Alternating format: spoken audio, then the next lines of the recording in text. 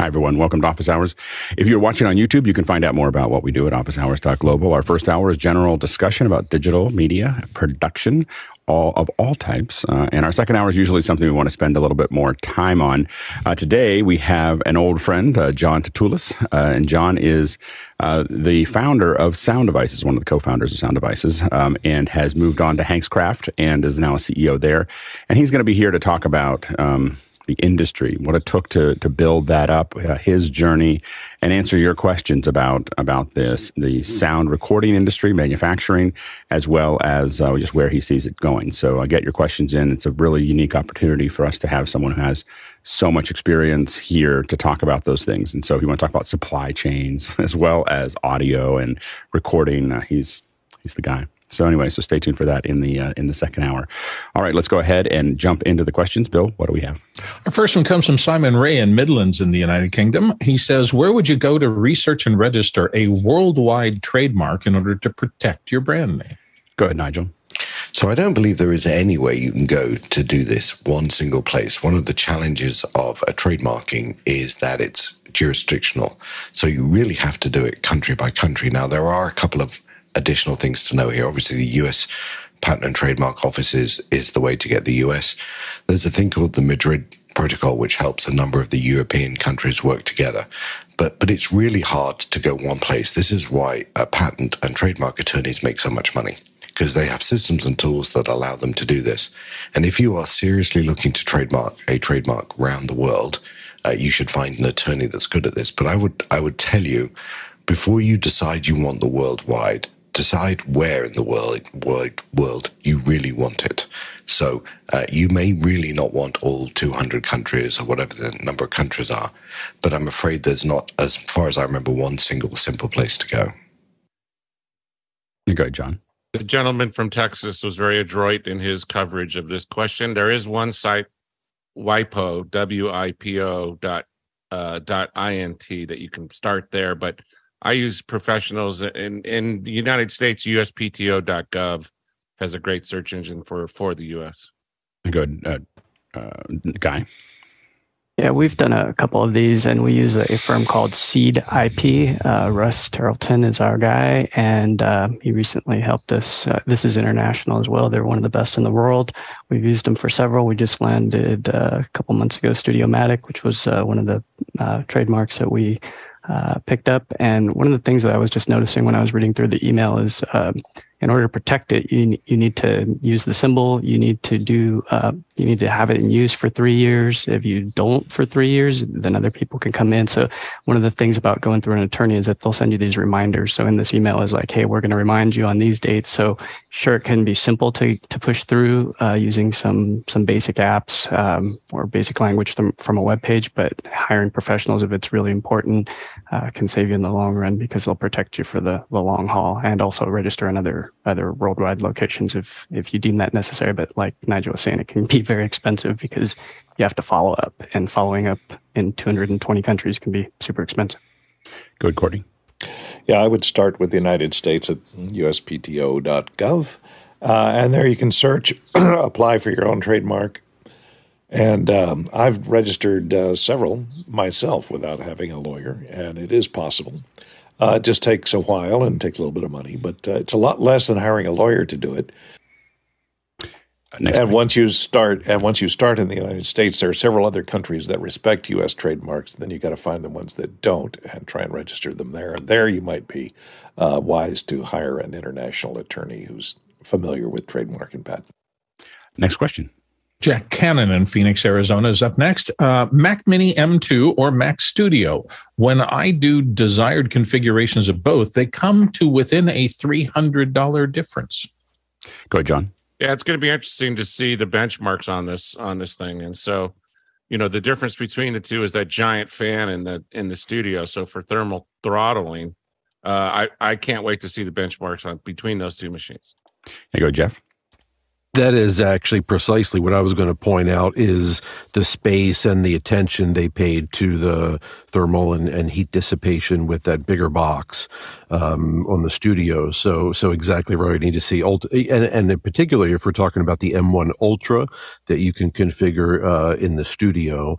And if I'm not mistaken, a bit more flexibility with the ports on the studio as well. So that's probably where I would go, unless you have unique needs, like you need to stack a whole wall of them like Alex does in racks, and then obviously you can put more minis in there. Yeah, the problem is with the studio is exactly what Jeff just talked about, is that the studio does not fit comfortably into a rack mount. Like it is just a little too high for 2Us. So you're going to kind of have a bunch of open space that's there if you start to try to rack them up. So, for the same space as effective space as two studios, the mini, you could have 6 Mac Minis. So you could have a lot of them in that same space for about the same price if you get a lower end one. I do think that exactly what was discussed here, the sustained, like a long compression, photogrammetry, 3D rendering, all of those things, the studio is going to do better because it's going to keep that temperature much lower over a longer period of time. So I probably would not buy the high-end Mac Minis. I think that they gave you that opportunity, but as soon as I crested over $3,000 on a Mac Mini, I'd probably start looking at a Mac Studio. Next question. Next one comes to us from Roscoe Jones in Madison, Indiana. And Roscoe says, have modern head-worn mics improve the art of ventriloquism? Are there any reasons for a main speaker to not use a head-worn mic for either recording or public address clarity? And he's got a link there. He says it's examples of some talented dummies. I want to go see that. Go ahead, Guy. Yeah, the good ones just cost a lot of money. So the smaller the mic capsule, the higher the self-noise. And so this one in particular that I'm wearing right now is a DPA 4066. You can kind of see it right there. It's one of the finest in the world, I would say, at about $600 for this mic. It's one that has that clarity that on the low-end ones, like the $14 piles, you just won't hear some of the nuances that you'll get. So for the ventriloquism clip that Ross put up, I noticed that the gentleman was speaking into a handheld mic and the younger female was using a head-worn mic. But I did notice that she breathed into it. And so that's one of the downsides. So there's several downsides to these. One, they're not as full. You don't pick up as much low end. 2, the self-noise. 3, there's potential for somebody to blow peas, or especially ventriloquism, they're talking sideways and hit the mic. And so she does hit the mic capsule and you can beat it up. Also, they're just expensive and delicate, so they can get abused and then they don't work when you need them to work. So handhelds are much more durable, of course. And so I think that's why they're more of the standard rather than head-worn. I'm sorry. We lost you there for a second. I don't know if I lost it or yeah. I think we heard him all the way through, so it might be you, okay, Alex. It might be me. It was you, Alex. Oh, okay, well, I'm connected. Anyway, sorry about that. Go ahead, Courtney. Yeah, I don't know if it's going to improve your ventriloquism, because if your lips move, your lips move. But if you have a head-worn mic and you have it a little further back on the cheek, when you're talking with your mouth open, it sounds a little more present than you're talking with your mouth closed. So it gives the dummy a little bit of a sound of slightly being off to the side or off mic. And if you're going to be doing a ventriloquist act with a visible boom mic, you want to put one on the dummy too, just to sell it. You know? Yeah, exactly. Yeah, and I think that that the other thing is that the head-worn ones, we've kind of moved away from those for a lot of things because they have a higher tendency to have sibilants. So you hear a lot more of the S's and so on and so forth coming in, and I think that probably be very problematic for a ventriloquist. Next question. Andy Kokendorfer in Vieira, Florida says, how do YouTube affiliate links work? Go ahead, Jeffrey. There's different ways that YouTube affiliate link will work if I'm reading, but basically what you have, if you put a link into your description, like for instance, an Amazon link. So you would go to Amazon, you'd sign up for their affiliate program, and then you'd get links that you would then put into your description there. Another way to do that is to sign up for something like Radican or something like that, where you basically get a code in which you then tell people to go to the website and then enter the code. But most of them are tracking inside the links that you put on your page. and if they're not, once again, you have a little code that you go from there. So those are the two main ways to do any type of YouTube affiliate linking. But inside the video, other than that, YouTube has nothing to do with those types of links. And for our producers, we're cutting through these questions very quickly. Probably a lot of room here for you to throw in questions if you have them. This is going to be a good day. It's a great panel. Next question. Greg Reckmeyer in Topping, Virginia says, current recommendations for managing and presenting audience questions for an all-hands meeting. And he notes, I really like the voting feature in Mukana. I'll go, Jeff. Yeah, I haven't looked at the specific software systems that let you do this. There are a ton for this exact thing. So, but just a couple general recommendations from experience. Way back in the day, I did a live event where people could tweet in questions and things like that. And so the one thing which most good systems have, but make sure you have moderation. You have a moderator, a live moderator, before anyone can submit something that goes up on a projector or wall or something like that. But there are lots of systems for exactly that. Alex, of course, can talk about the voting. I would think in something like an all-hands meeting, you need a little bit more real-time interaction, because likely the questions that might come in are relevant to what perhaps the speaker is talking about. So you need a quick way to get them in, but just moderated to do a quick check before they go up on the wall. You go, Jeffrey. Yeah, and when I see all hands meeting, I'm thinking to myself, this is a work-related thing. And if that's the case, then you probably don't want to have some sort of voting system on the questions, because then there's going to be some people that are going to feel like they're going to be voted down by other people. I would definitely go with something that's more moderated. Questions put into one area, one group of people that would then figure out what the questions are going to be asking whoever is talking, most likely a CEO in that case. Yeah, we've done a lot of all hands. I think the smallest ones are probably 30 to 50 people, and the largest one's been almost 250,000 people in a single all hands meeting. The voting is almost absolutely necessary, because you just can't get to the number of. The problem is you don't know how many people want to answer that question. So you have the issue that you end up with is when people vote on questions like they do here in Makana and in many other ones. Slido is probably the one that most larger corporations have been using. I don't know if they're still using it to the level since Cisco bought it. That's usually where the people who have Cisco stuff all are happy, and the people who don't generally move on. So we'll see how that, see where Slido goes. But the big thing is that when someone votes on a question, they become a stakeholder in it. They're interested in that question. They're much more likely to listen to the question, listen to the rest of the show, waiting for that question to potentially go up. So by having a voting structure, you actually have people feel more involved. And when you answer that question, you're not answering the question for one person. You're answering it for 150 or 50 or 8 or whatever, however many people voted on that question. You're answering their question too, and so they feel much more included. And so you have to, it also, the voting structure forces people to think about their own. They have to think about a question as it relates to everybody else. Like, I have a question that's personal to me, but I have to think about how to phrase it in a way that is generalized into the rest of the audience. And that's why the down arrow is really useful. Most people don't put that in because they feel like it's too negative. But it really creates accountability that creates better questions in general. And so you'll find that tool is really valuable. But I think Mukana is one of the only ones that have that.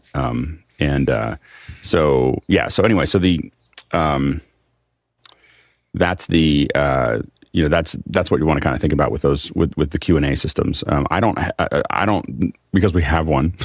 I've had one for 15 years. I don't know a lot of other ones that have quite the same level of feature set. The other thing is, as those numbers get bigger, you do have to have a lot of moderation in the background. You don't necessarily want to leave them all sitting out, or you want to be able to have people, and you can have different layers. Like, some people may be moderated and other people may be not moderated. So yeah, I go with Guy. Yeah, Slido is the one that we've used in the past, and it does have the upvote feature. I don't think that I've seen the downvote, but the other nice thing that they have is at the end you can see a lot of the engagement results. You can see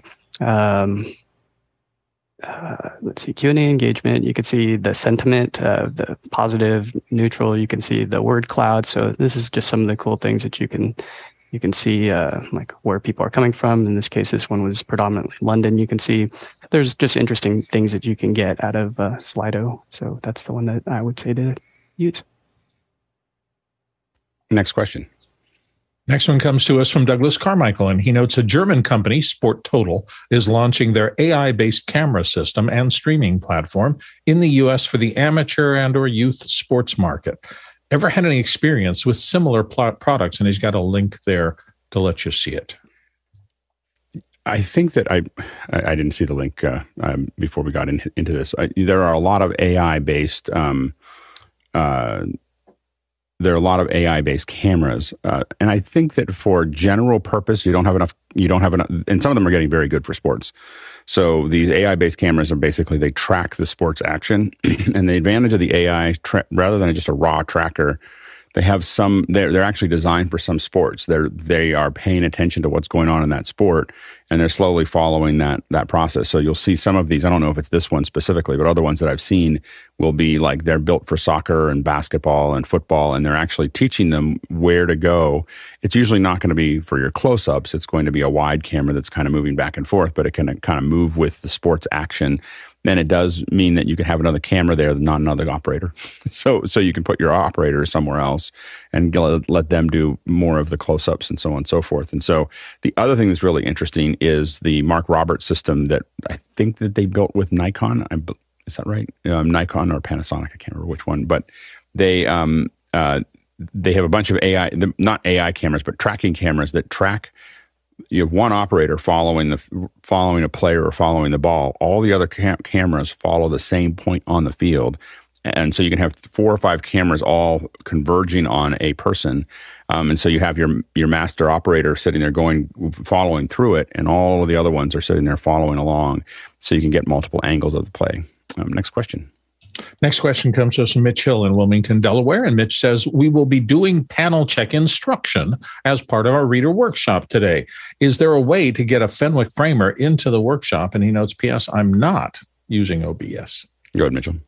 Not that I don't want to use it, so I'm not using it. But when you're trying to replicate what you're going to see as a panelist or a reader on office hours, it's best to replicate the activities. So looking to use the famous Fenwick framer, which is now pretty much everywhere on the program. And I'm thinking maybe active speaker on an ATEM and then run that as a super. Is there a better way to do that? I think that's the way to do it. If you just have to get the active speaker out. Are you using Zoom ISO for that? I am not. So it'll have the stuff down here. Oh, yeah. So if you're grabbing it. Well, if you have 2 screens, if it's your second screen, you should be able to go full screen with it, and you shouldn't see any of the debris at the bottom. And so so that should be okay. You still will see a little red dot, but that doesn't matter. So so you can have that Fenwick framer, pass it in, and then you're just going to key that over top of it. You can probably just use a Luma key for that if you have white over black, and just Luma key it over, and then send it back into your frame, and that should work just fine. This is also, but it is a place where in something like that, an OBS or a Zoom ISO and OBS, or just OBS, might be good. I just don't know how stable it is on the Mac. Have we decided that has OBS gotten any better on the Mac? Someone asked me on Twitter. Everybody seems to have problems, so I don't know what to do. So I don't think that OBS is necessarily a solid solution on there. I mean, I'm using Memo Live, so for the stuff that I'm doing internal to the computer. But go ahead, Jeff. I don't know, and I think that's another good vote to maybe invite OBS. I don't know. I think it'd be a pretty rough crowd. I don't think that. The trouble with OBS is that it's heavily used on the PC. It's very stable on the PC. A lot of people really enjoy it. I mean, there's nothing. It's not the app itself. It's just that there's not as high a sample rate, and because it's open source, there's just not as much energy there because there's not a high sample rate. There's no team whose job it is to make sure that the Mac version works. At equal level of the. There might be a team there, but they're not. They don't have the same incentives. So I think that as a result, it's not very stable on the Mac. Next question. Douglas Carmichael's up next, and he asks, on an M series Mac, can you monitor GPU core utilization in Activity Monitor? And if not, what are the signs of an overloaded GPU? Go ahead, Jesse. This is one of those things where the Mac computer is absolutely designed to be used. And to show you what I'm talking about, we're going to go over to the desktop. So to check this out, you go over to your Utilities folder and load up Activity Monitor. And that will give you all kinds of information about how your computer is being used, including GPU usage and GPU percent. And you can sort these by what's using it the most and what's using it the least. But to do exactly what you're saying, go to Window and go to Command 4, open Apple 4, GPU history. And what that will do is load a real-time running readout of how much of the GPU is being used. So you're seeing the average usage over time. And right here is when I did about a 2-minute DaVinci Resolve render. Yeah, and there is a the one that what I use to manage this is called iStat Menu, and it works really well. Go ahead, Courtney. On the PC, I use something called HW Monitor, and they do have a version for the Mac. It gives you, it's nice because it breaks down everything. You see all your temperatures, you see all the core speeds, all the speeds of all the cores, all the GPU utilization, et cetera, all in one long list right there. So it's very handy to have. I put it on all my machines, and it's free. Yeah, and with iStat Menu is the one that I use. I just get it all across the top. So I see GPU, CPU, bandwidth, everything else. You'll sometimes see me looking up because I'm trying to figure out if I've got a connection or how fast is this downloading, and it's all just sitting in my. That's what a lot of us use for those. I think it's kind of standard issue for a lot of our computers on the Mac side. Next question. Stefan Fischer in Würzburg, Germany says, I used a premium account from YouTube. Is there a way to get an invoice for that €12 payment? I couldn't find anything on the website. Good, Jeff. Yeah, I don't know about you, but I sign up for it, and it actually says the name on the credit card charge. So it's not just random. It says YouTube Premium. That's if you have it on a personal account. I don't have it on my Workspace account. I'm not even sure if you can, so I don't know if that's different, but at least on a personal Google account doing that, not that I'm aware of, but it should be on your statement. Jeffrey. I put a link into Makana. There is a youtube.com/purchases or paid_memberships is what I have here. And that'll take you to the page where anything that you've purchased on YouTube, you're going to see, and that's including the premium membership. They don't send any emails out on a regular basis for that. Next question. Next one comes from Sean Johnson in New York. And Sean says, has anyone had real world experience yet with the FR7? Is it possible to program moves and vary the speed and or length of the moves? I definitely think you can program the moves. I'm not sure about how the programming works for the speed. It'd probably be worth bringing our FR7 users back in as now that we kind of had almost an open boxing of it there. So I know that there's 3 or 4 people within office hours that have the FR7s now that are using them. Everything I've talked to them about, they can't stop talking about how great the cameras are. So they are, and I can tell you that when they sit side by side, almost any other PTZ camera, it just is astoundingly different. Now, again, I don't think they're for the putting the back of the room the way you would put most of the typical PTZs. But when you're talking about using them in a studio or talking about putting them in within 10 feet of a subject, everyone just says they're just crushing it. Go ahead, Mitchell. Our second hour demo is probably one of the best, demonstrations of it on YouTube. If you do a search on it and find it. And as to the question, speed, length, I think you're referring to easing. Can you ease those moves in and out? And that would be cool if you could keyframe them. Yeah, go ahead, Guy. Yeah, I pinged Greg Gibson on this question just to see what he would say. And he says you can configure presets, but not moves as of yet. So that is something that is coming. And yeah, it's just a matter of is there a protocol to talk to? Because then you could start feeding those, as Mitchell was talking, those curves into it. We've had some camera control systems that are usually a little more expensive that you can literally build exactly. I want to go over here and go slowly and then come down and these motion control arms and even just there are many heads that will do that. So there's many programmable PTZ heads that you can put a camera on. They're not going to be as self-contained as an FR7, so you won't have all the other controls, but you can definitely build heads that you can absolutely program down to the, you can build a nice little curve and pull them around, and they're not super expensive, but they're a couple $1,000. So you can, and then put any camera you want on it. So that's another option too. Next question. Next one comes to us from Josh Kaufman in Pittsburgh, Pennsylvania. Josh says, what are the principles of setting up witness cameras for production? What cameras to use, what not to record, and how to parse them when needed, and how to keep the crew from blocking them? Good, Courtney. Well, the way you keep the crew from blocking them is you put them up above 6 feet high. You put them up in the grid. I used to use witness cameras when mixing roar because it would be dangerous to be in the room with all the lions and tigers. So I had a separate, this was back in the early 70s, I had a separate little Vidicon camera on a pan tilt head I built myself.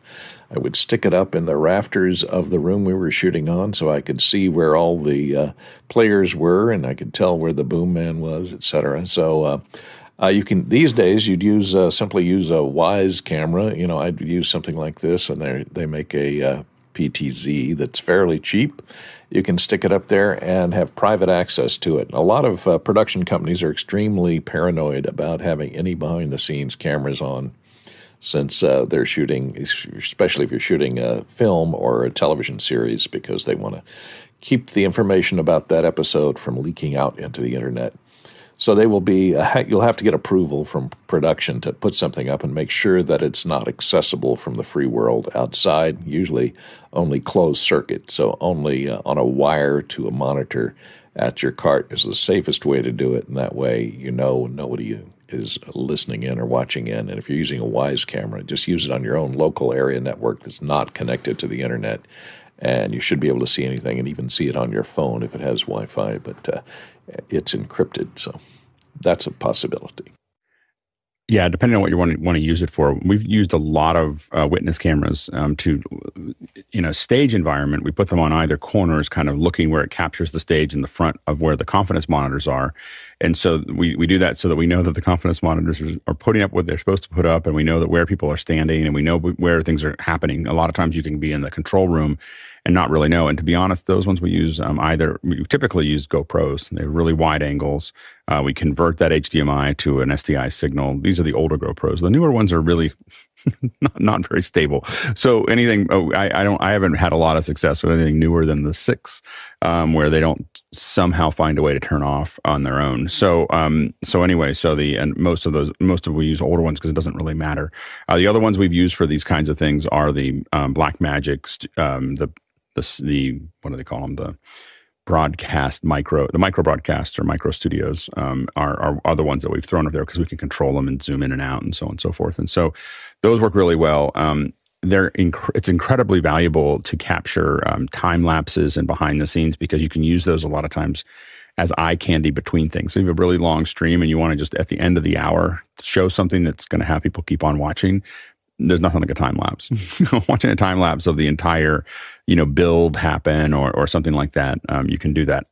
A lot of people will shoot time lapse. I tend to shoot video, and the reason I do that is that I can do time. You can basically you can do time echoing. It's called time echo, I think, in After Effects. In Resolve, it's a different filter inside of. I just found it in Fusion. so I was yesterday I was trying to build some of this, and I found it in Fusion so that you can.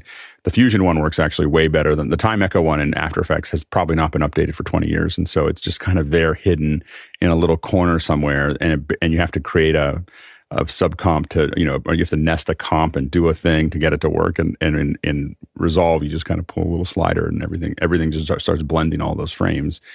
And so anyway, so what you can do is now create these great, like kind of washes of people moving around. And so I would highly recommend thinking about that. Go ahead, Guy. Yeah, with more and more people working remote, if you have control of the set, if it's your production, putting up a Zoom room with what we call far end control enabled to accept the requests automatically is a huge boon because you can have that person pan tilt left, right, and push into Zoom. So it's a really nice way to give people afar the feel that they're there. So it's something that we've never had in the past. Yeah, it was like a GoPro and you get one fisheye shot, but you can't if somebody walks out of the scene, you can't follow them. So it's just one recommendation if you're going to be doing this where it's your control and you're up for spending $49 a month in a B-Link and Huddle Cam, Lumen. Some of these guys have nice cameras that have 12x zooms that are in the $500 range. So it's a nice package to have. Good, Jeffrey. Actually, Guy thought you were going to steal my answer. At CES, we were at the Canon booth, and they showed off a new thing called Kokomo, which is multi-camera angling, and so you don't have to be on set to see what's going on and get different views and be able to switch between the different views as well. So if I'm pretty sure, that's check out Kokomo by Canon. Yeah, and producers think it's great to have lots of witness cameras there, and directors do not think it's great to have lots of witness cameras on the set. They don't want someone saying, "Why is everybody sitting around? Why are we shooting right now?" Anyway, next question. Next one comes to us from Ike Potter in Hanover, Germany. And Ike says, I am confused with cabling and connectors. SDI, coaxial, BNC, please enlighten me. Good, Bill. Don't feel bad about being confused. Cabling is a confusing topic. There are a ton of standards. Everything is changing over the course of the time. Most of us who've been in the business for a long time started out kind of in our early radio days or our early TV days, trying to understand the difference between cables. And there was a thing called the RG number or the radio guide number it is still commonly in use. So you'd have an RG6 cable, RG9 cable, and RG59 cable. All of them looked identical, but their characteristics were different. So you had to not only know what kind of cable you were using, but the fact that it had a particular connector on the end of it, it was terminated in a BNC, for example, didn't really give you much clue as to what kind of signal that cable was capable and built to carry. We also had concerns with flexibility. Some cables were pretty stiff. They needed to be that for the kind of work that they were designed for. Others were easier to coil, so that became a factor. And then in the modern era, as things have moved from the old radio days to digital signals, I was surprised in the early days because in some of the SDI connections I was making and in some of the digital camera connections, big cable with a BNC would start me off. But then one day I got a high level system and it had a very, very thin cable. And it was short, but it carried exactly the same level of signal on a very small cable that the big one. So I got further confused. So it's something you have to study and pay attention to. This is an evolving set of standards, and you just have to learn it by doing it. Yeah, go ahead, Courtney. Yeah, different. It's almost all coaxial cable, and you shop for the cable for the. If you're going to make your own cables, shop for your cable first based on the capability of its carriage. In other words, find by cable it's SDI rated at 3 gigahertz, 6 gigahertz, or 12 gigahertz, depending upon your application and whether it's going to be long runs or short runs. Is it going to be cable that's thrown out and wound up, so it has to be flexible, or is it going to be a permanent installation inside a case or inside a facility? All these are determinations determine the type of cable that you're going to order. And so once you get a ordered cable that's going to work for your application, then you buy the connectors that are designed for that specific cable, and make sure that your connectors are designed for that, because if they're crimp-ons, they have to match exactly the diameter of the cable and the way that the pins are either crimped on or soldered on. So it's a process. You have to figure out the speed of the signal that you're using. Typical 12 gigahertz. If you're going to go up to 8K, you want the 12 gigahertz. If you're just going to go HD, then the 6 or the 3 will work for you. And the higher the frequency response or the frequency capability of the cable, the longer the runs you can do without loss. So just keep all that stuff in mind, and you should be okay. Good guy. Yeah, Courtney summed it up really well. You want to just be really careful as to which signal that you want to throw down and how far, because that will determine if it's going to work or not. So I had a couple examples. One local high school, actually it was the high school I went for. They bought from us an ATEM switcher, and they were running 4K Blackmagic cameras. And they said that they would get the cable themselves. I'd spec'd out everything on the sheet, and then at the end, they said, "Oh, we'll get the cable ourselves." And they wound up saying that none of it worked. So they ordered like 5 rolls, and they thought they were getting a better price, but they wound up with 3G cable that was 300 foot. And for their football games, they weren't able to squeeze anything higher than 720p out of it. So another example was I was a TriCaster operator at a local racetrack here, and there was some coax that was older coax, and they were like, hey, let's just use this. And for this far end camera, because it went over the start, and so you're out of the way. You don't want to run cable underneath unless there's a truck or something underneath the track. So when I went to cut in the TriCaster, there was so much delay because they had to boost the signal with an AJA SDI, what do you call it, the DA. And so they were trying to push an HD signal over RG, I think it was 59. So there's 75. There's different RGs, as Courtney was alluding to. And the reality is that if you get the wrong stuff, the timing will be off. So timing and resolution are big things to consider when you're speccing out cables. Go ahead, Mitchell. Yeah, it's also about impedance. I think we were just talking about that 75 or 50 mean mostly broadcast. And if the impedance isn't correct, you get the bounce and you get the delay that Guy was just talking about. 50 is an antenna for 50 is to go to your antennas for audio. 75 is for what you want to put video over, and you can both of them will work at 3 feet or 6 feet. After that, they stop working very well. So you just want to be very careful of that. We are going to talk more about BNC right now. I'm switching my home studio back to SDI. I've got almost all the pieces here, and so I'll be making cables, and I'm building a wiring diagram right now. Probably this weekend that I'll start making cables here. So anyway, we'll talk more about that. But it's probably worth the second hour just talking about SDI. Go ahead, Courtney. Another thing to watch out for is the 50 ohm connectors and the 75 ohm connectors are different. They look the same, but the diameter of the center pin is slightly different. And if you use a lot of these cheap, you'll find adapters that'll go BNC to RCA or BNC turnarounds, et cetera. If they're designed for 50 ohm cables, which a lot of them are, because they came out of the old networking, Ethernet. Before Ethernet was Ethernet, there was coaxial Ethernet. Were designed for those old 50 ohm cables. And if you use the 50 ohm connectors or adapters into 75 ohm connectors for a while, it splays out the inner connector that clamps onto that center pin. And then when you put a correct 75 ohm connector in there, that center pin will be a little loose and it'll give you an iffy connection. So you got to be careful that you get your connectors are all 75 ohm and balanced and designed for that impedance. Next question. Next one comes to us from Kenny Hampton in Greenville, Illinois. Kenny says, curious how Alex is creating the colored dots integrated into his background today. Magic. So these are, I got these on Amazon. There's a app called Hello Fairy that goes with these that right now it's set to a color. So I can sit there and, play with the colors. You can see me kind of playing with them there. It's got things that would drive everybody crazy. You don't have to, I can go in here and say, I want to have them all start to, move all the time. I thought that would be a little annoying. And there's like 100 different, things that you can do with those as you start to put them together. But I've chosen not to make it more Christmassy. So anyway, they're $15. They were on my tree. Obviously, I just took the tree down and I said, I wonder what would happen if I put the tree lights. Here's the problem is, I really like Guy's the lights on behind Guy.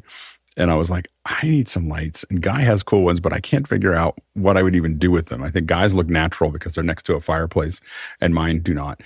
So I got those. I have some light ropes from a previous project that I'm going to play with. I do like the idea of having lights in the background. I'm not going to keep them like this, I promise. That would make everybody a little nutty. But anyway, I want some lights there. This is not the answer. It's just the moment of me figuring this out. Go ahead, Jeff. I wanted to be on deck because I love this question. There was a 50-50 chance that it was a cheap $15 LED strip, or it was an insanely complex digitally created sequence and layered and everything else. But if it was the strip, I did want to hear how you're controlling it. What I have played with also, because I have a few strips, just add color and I put it like under cabinets and stuff. Looks really cool. Nice effect at home. And I found I use Smart Things for some of my home automation. And whether you have that or Alexa, if it is a light strip that uses the I don't know if it's standard, but very typical power connector that connects it to the controller that app is talking to, other companies make replacements and they are Zigbee controlled adapters that you plug them into instead. And now your Smart Things or your Alexa or whatever can control everything about it, colors, brightness, everything, which is really cool. there is a protocol that for a lot of this stuff that that you can, if you get some of the larger ones, this one doesn't do it, but there's a protocol for these lights, and so you can just program them if you get geeky enough. I haven't done that yet. Mitchell, real quick. Yeah, all Christmas decorations must be down by the end of January. Well, that's why these are here. Next question. Next question comes to us from Jeff Cohen in Miami Beach, Florida, here on the panel. Does anyone know if there's a way to get iPhones to show the actual time, not the legendary 9:41 a.m. when screen mirroring out through the Lightning port? Jeff, can you explain? I don't quite understand the question. Sure, yeah. So, and unfortunately, I just thought of it after I sat down, so I don't have a way of doing it. If anyone does have a way of plugging in their phone, mirroring it, and showing it, it took me a long time not to realize what was going on. I thought my phone was broken. I thought it was hacked. I thought whatever, I was rebooting it. And it turns out Apple, in their infinite wisdom, when they do their keynotes and everything else, and especially when they were doing them live and they were plugging the actual phones in, they wanted it to be consistent. And 9:41 a.m. happens to be the time the first iPhone was debuted. And so they've literally built that in, that if you plug in and mirror it, it will just show 9:41 a.m. It won't change. I think it's who's doing that right now? If we look at Bill's, it does have the time. So I'm not sure. I'm not sure when Bill's is getting the time. I don't know. I don't know if I've seen. Go ahead. In the upper left corner.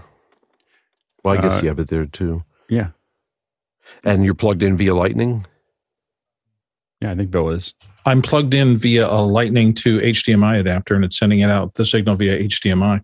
That's interesting. When this is an iPhone 14, when it dims, it stops sending. I don't think that's the same thing versus if you're plugged in Lightning to the computer and you're using it as a true video source. Oh yeah, I don't know. We don't do that very much. Okay, but yeah, we'll take a look at that. Yeah, interesting. Yeah, Tom, real quick. Yeah, and I'm going through an Apple TV and I'm getting the correct time. Yeah, so I think that I can't test it. I don't have the cable to test that right now.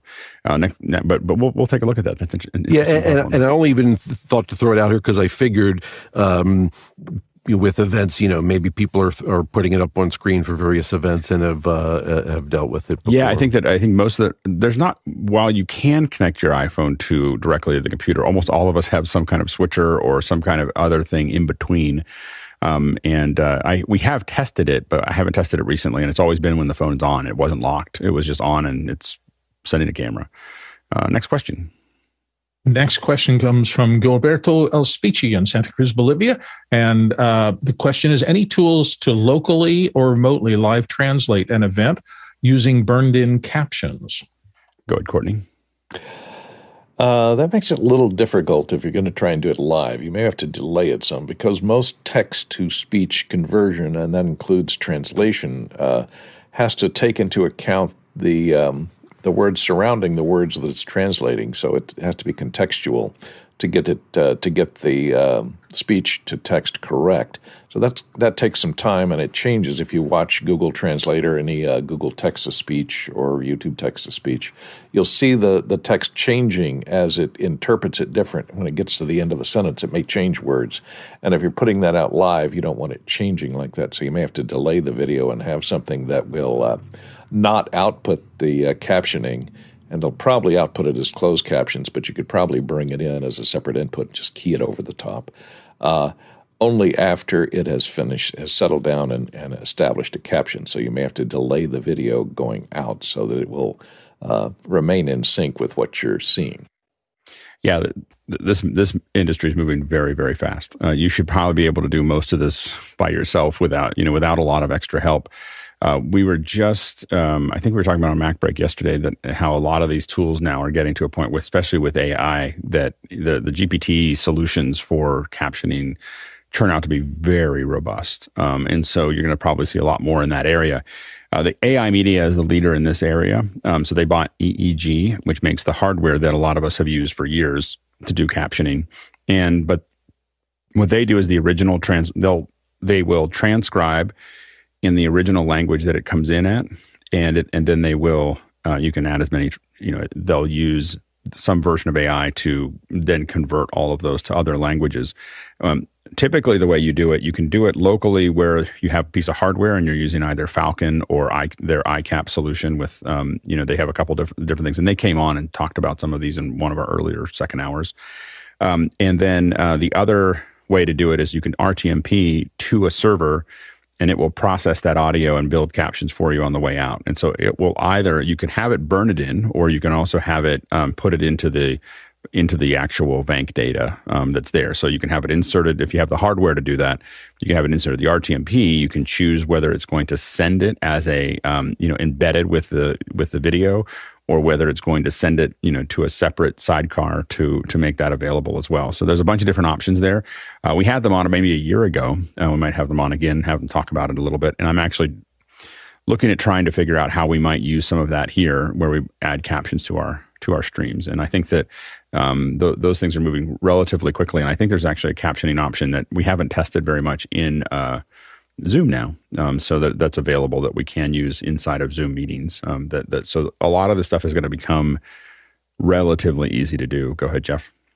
And that's newer, and I'm sure that's probably what Alex described as a better solution, although it sounds complicated. An easier one, Microsoft Teams, for quite some time now has had live translation. It's very high quality. So even if you're not using Teams, you could just have a machine, pumping the meeting through Teams, and the output will have the live translation. Yeah, Google Meet will do it as well. And sometimes in a pinch, we've taken Google Meet and literally just cut the bottom part out and keyed it over top of the bottom to burn it in, because it does a really good job. So it's another thing to do. But when you want to translate it is the key. And Teams has been the forefront. The Skype for Business, I think, started with it, but the Bing solutions, I think I think it's more now, but when we used it, it was like 60 languages, and you could just decide what language you want to see it in, and it was relatively accurate. So this is a very fast-moving opportunity. Next question. Next one comes to us from Douglas Carmichael again. Alex, you mentioned that the M2 Mac Mini would run the risk of thermally throttling under a sustained load. Would the issue be worse for the M2 Pro? As I talked about yesterday, I'm seriously considering it as an upgrade from my 2013 Mac Pro. I think that we were talking about it in comparison to the Mac Studio. So I think the Mac Studio is going to perform better. I think that the Pro is going to probably perform very well.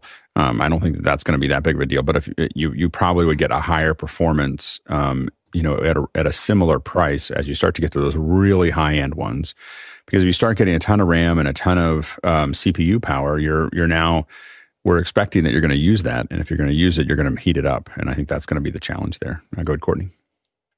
I haven't seen any reviews because I don't think they're out yet to see whether or not the fan noise would be an issue if you're putting it into a recording studio. That might be a consideration because we don't know what the fans are going to be like on the new M2 Pros because they are fan cooled in those Mac Minis. Usually the fans are really quiet in the Mac Minis; you barely hear them. But if you're putting it, close to the microphone, that might be a consideration. I don't know if I've ever heard mine. so I've got a lot of them, but I don't know if they've ever made any noise. Next question. Next one comes to us from Fred Eric Eckert in Bad Herrenau, Germany. And he says, how many displays can you add natively to an M1, M2, and M2 Pro Mac Mini? Good, Tom. The specs for the Mac Mini have been 2 monitors for the M1 and the M2. However, the new M2 Pro supports 3, 2 6K monitors and 1 HDMI 4K monitor. For some reason, when we talked about it on Mac Break, and that's what it says in their specs, because I thought when we talked on Mac Break, it campus 4 monitors, but if it's just 3, it's just 3. There you go. Next question. Roberto, SPG is back from Santa Cruz, Bolivia. Can the SuperSource animations the Mix Effect app provides be triggered from the A10 Mini stream itself? Yeah, you can definitely. You can't trigger you can't trigger Mix Effect Pro from a lot of us have been thinking about this, is that we have all these buttons sitting on our Mac, on our A10 Mini, and we use almost none of them. So it would be great to be able to reprogram those, or even just have them deliver. If all these buttons here just told us, had a protocol to tell us that someone had pushed one, we could do an enormous number of things. That like all we need to do is just get some feedback that just says, I push the focus button on whatever. And it would, it'd be a big deal. Go ahead, Courtney. Are the macro buttons exposed in the API? Then you might be able to program something to trigger mix effects from using the 6 macro buttons I think that you have on the Extreme. I do not know. Yeah, I mean, you might be able to get them to do something like that. But I think that for the most part, there's not a lot of external communication there that it tells you what's happening. So we have talked to Adam about that. Well, talk to him about it again. Maybe the macros could be one way to do that. But I think that I just keep the iPad sitting next to me to run it. But if you're trying to push it away somewhere, I could see why you might want to use the Surface. You could, in the larger switchers, if you're using a larger ATEM switcher, you're going to have a GPIO ability, and that GPIO ability will now let you do all kinds of things. You could definitely convert that GPIO back to OSC or MIDI or something like that. So we used we had a situation where we had a bunch of 360 cameras that we were cutting a 360 show. But when you cut the 360 to another 360 camera, you have to change the surround sound that goes into that 360. So otherwise you're getting sound from a different angle. And so to reorient all of the sound, we had a GPIO connection from the ATEM to a QL5. And so that it would change scenes as you cut. And so you didn't have to do that. And so there's a lot of options there. So if you're using a larger ATEM switcher with a GPIO, then you have a lot of other options. Next question. Next one comes to us from Douglas Carmichael again. And Douglas this time says, DirecTV is laying off hundreds of workers in response to the, quote, decline of the pay TV market. Is this a response to current economic conditions, or is this a writing on the wall for the traditional video programming industry? Go ahead, Nigel.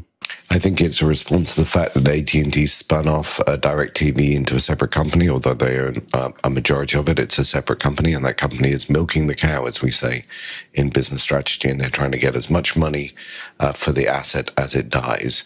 I think the reality for most people is that the abundance of bandwidth means you can do all of this through streaming or through your internet provider. You don't need a satellite system unless you're pretty remote and you can't get a good signal.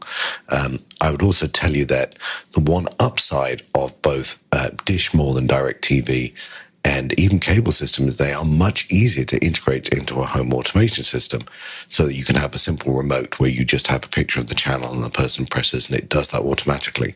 However, most people are putting an Apple TV in their system, either in their control or behind every TV. Yeah, go ahead, Mitchell. The only reason I have DirecTV is the DVR is nice. Satellite delivery is a dinosaur. It's going away. And I don't use the pay-per-view aspects of DirecTV at all anymore. I'd rather do it on Apple. Go ahead, Courtney. Yeah, there's a paradigm shift coming as everything moves to IP-based video, and everyone needs an internet connection these days, so anyone that has a reasonably high-speed internet connection can get all of their television over that internet connection. You don't need a satellite dish. Also, the old satellite transponders, and they're on those DirecTV satellites, are limited in bandwidth, and you're not going to get 4K out of them. You're only going to get 1080p or 720p in many, many situations. So unless they are going to go to the expense of putting up new satellites, I don't see that happening. I have to say that having YouTube TV, being able to just say, I want to record all of the things all the time is really, really addicting. So I think the market has changed past DirecTV. Next question. Next one comes to us from Fred Eric Eckert in Bad Herrenau, Germany. What motorized slider system would you recommend for professional use? KesslerCrane.com, SlideCamera.com, or other brand? I think it would depend. It depends on what you need to do with it. Kessler Crane actually makes a good one, so that is definitely a good option there. There's Edelchrome makes a couple different arms and systems that also are pretty good, and there's a whole host of other ones. So you really, especially with these things, you have to really make a hard decision about what you're trying to get and make sure that it provides it. Are you doing small moves or are you doing big moves? You can get sliders, the original slider, so to speak, and that's literally, it says it it's cut out of it on the side, is really hefty, and you can do slides that are 30 feet long. They're like 3-foot sections, and you just put them together, and then you can have motorized sliding to go very long over very long runs. And then there's other ones you want to put into a backpack, and you pop it up and make it work. And so there's a lot of different options there, and you have to decide exactly what you need. Go ahead, Bill. I've heard good things about the Edelchrome. I also think Matthews has one. The thing that you want to watch for, the best of the sliders, and at this thing, if you're looking for a professional one, even on the 3-foot distance of the track moving left to right, it will change subtly the camera position so that once you frame a person in a particular location, they don't move in perspective. That's usually a sign that they paid a lot of attention to the engineering on the slider. So look for that. Yeah, go ahead, Guy. Yeah, the one that I've seen people talking about a lot lately is the Rhino. So Rhino camera gear, and these ones, they have even arcs so that they can spin around.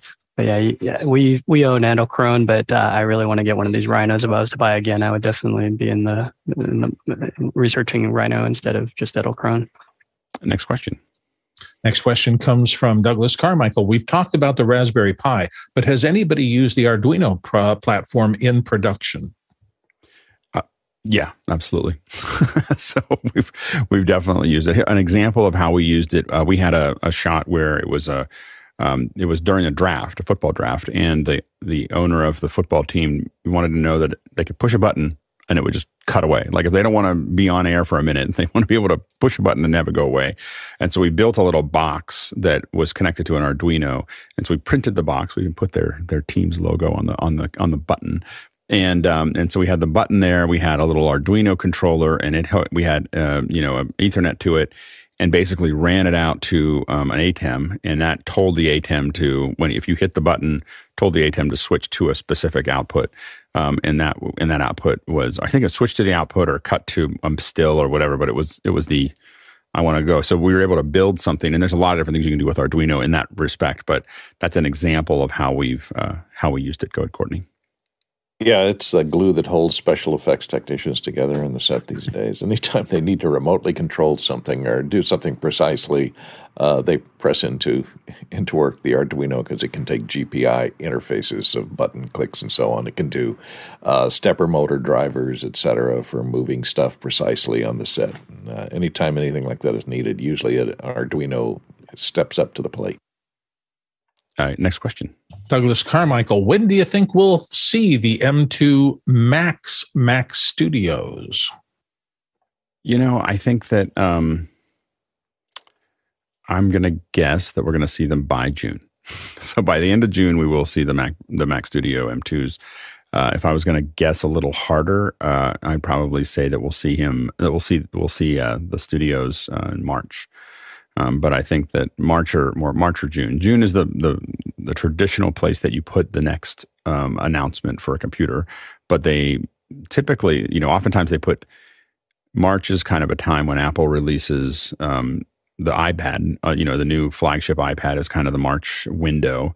But we have seen Mac Minis announced there. The interesting thing is that, of course, they did the Mac Mini with their own video, but without an announcement. So it's kind of interesting to see. It'll be interesting to see what happens in March.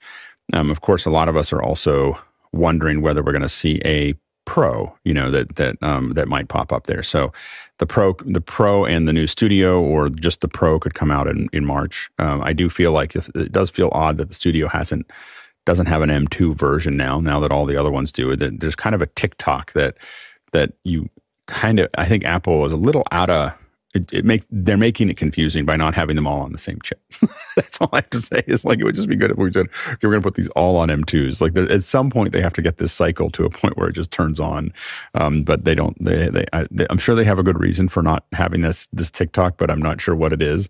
It's a little frustrating as a user to be, in these different, feel like you're in different chipsets. Go ahead, Jeff.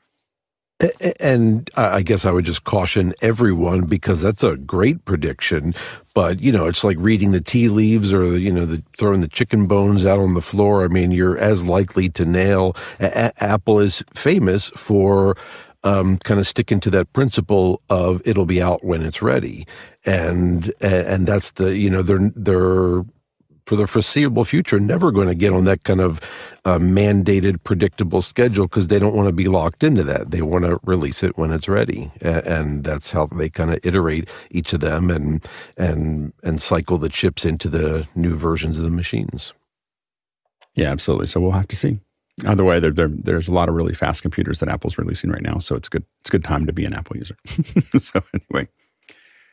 All right, we are changing subjects to our second hour, and we have an old friend of mine. I'm really, really excited to have Jon Tatooles on from Hankscraft. Hey, Jon, how you doing? I am very well, thank you. It's good to see you here. Yeah, Jon and I met at NAB. So this is, I always talk about you don't need to go to shows and you don't need to walk through expos, but that's how we met.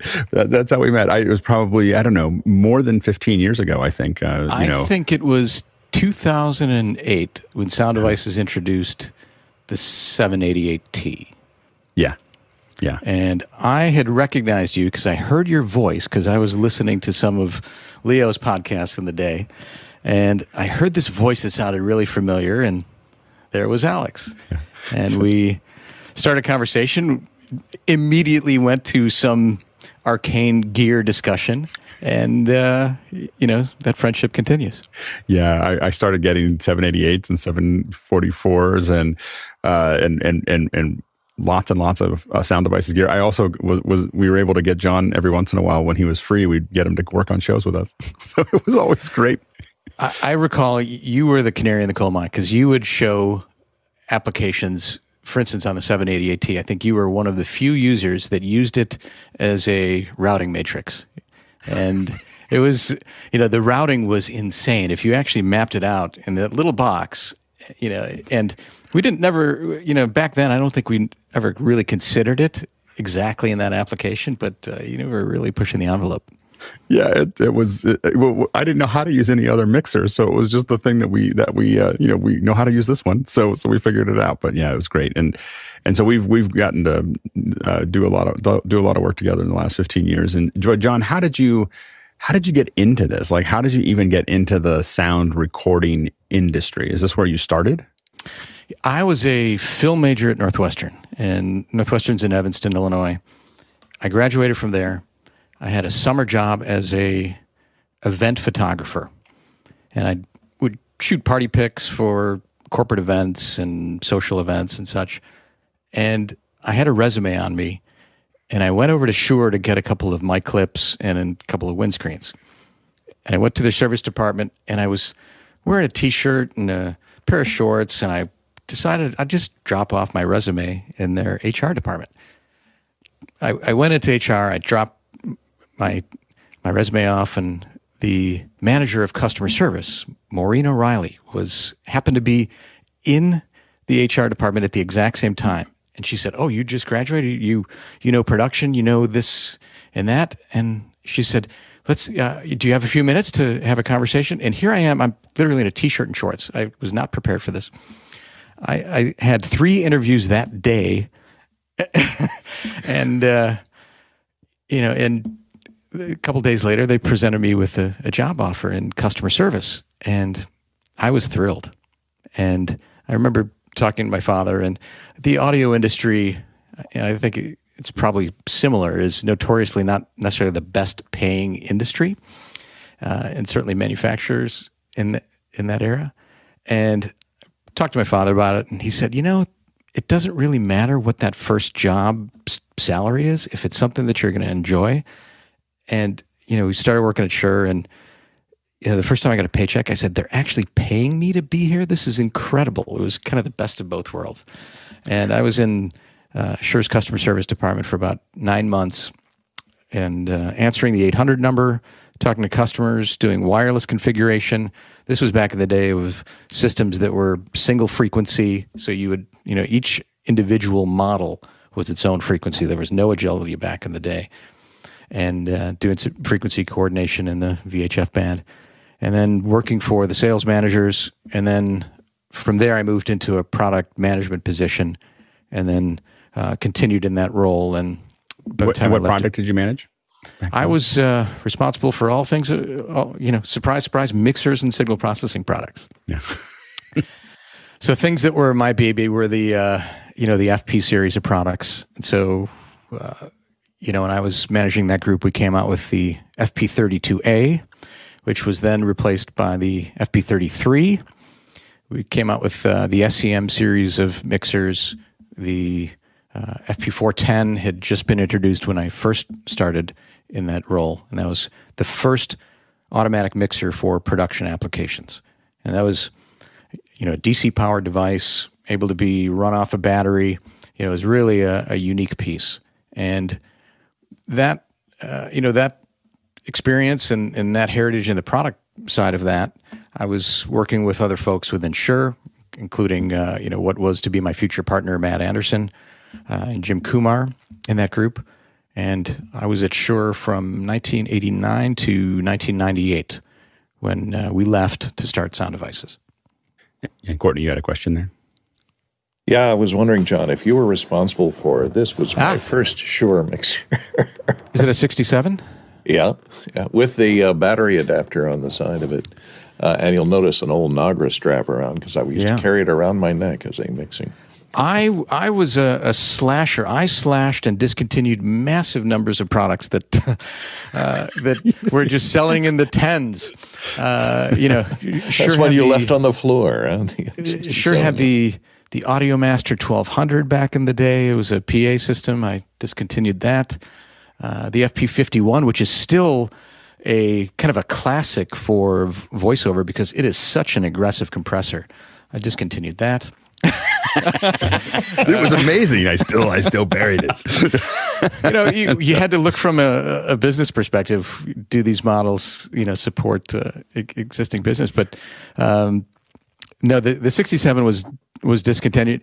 I did discontinue the M267 because we had come out with a replacement, the M367. And here's the interesting thing about broadcasters and kind of their anti-risk mentality, and that is 3 years after we had discontinued the M267, we were still getting orders for it because there was just so much momentum. People were comfortable with it. This is what they were speccing. So, you have to recognize in some of these markets, if it's not broken, they are just not going to move to the next generation of technology. And there's good reasons for moving, and there's good reasons for staying. We were using these as submixers for monitor feeds and so on for years after they dropped out of existence from Shure. But they had a long life. And I think this one still works. I'll have to hook it up and try. Yeah, the front end on that really requires you to hit the front end pretty hard and run the gains quite high because its self noise is a little bit high, but you can overcome it if you really are running at higher gain levels. But kind of to think about it, some of those mixers, like an M67, I think from input to output has like over 100 dB of gain. I mean, it's just a massive amount of gain. And you think about why that is, well, this is an example. This is, an MV7, which is Shure's dynamic USB microphone. Microphones like the SM5 and the SM, there were numerous generations of SM microphones. They were so incredibly low output, you needed that kind of gain. You needed a significant amount of gain in order to get them up into a usable spot. A modern condenser microphone has such incredibly hot output with, such good dynamic range and noise performance. Yeah, go ahead, Mitchell. When I first got into radio, we had those level locks, which were interesting mic compressors, the poor man mic compressors. And I'll never forget opening it up to see what the magic was inside.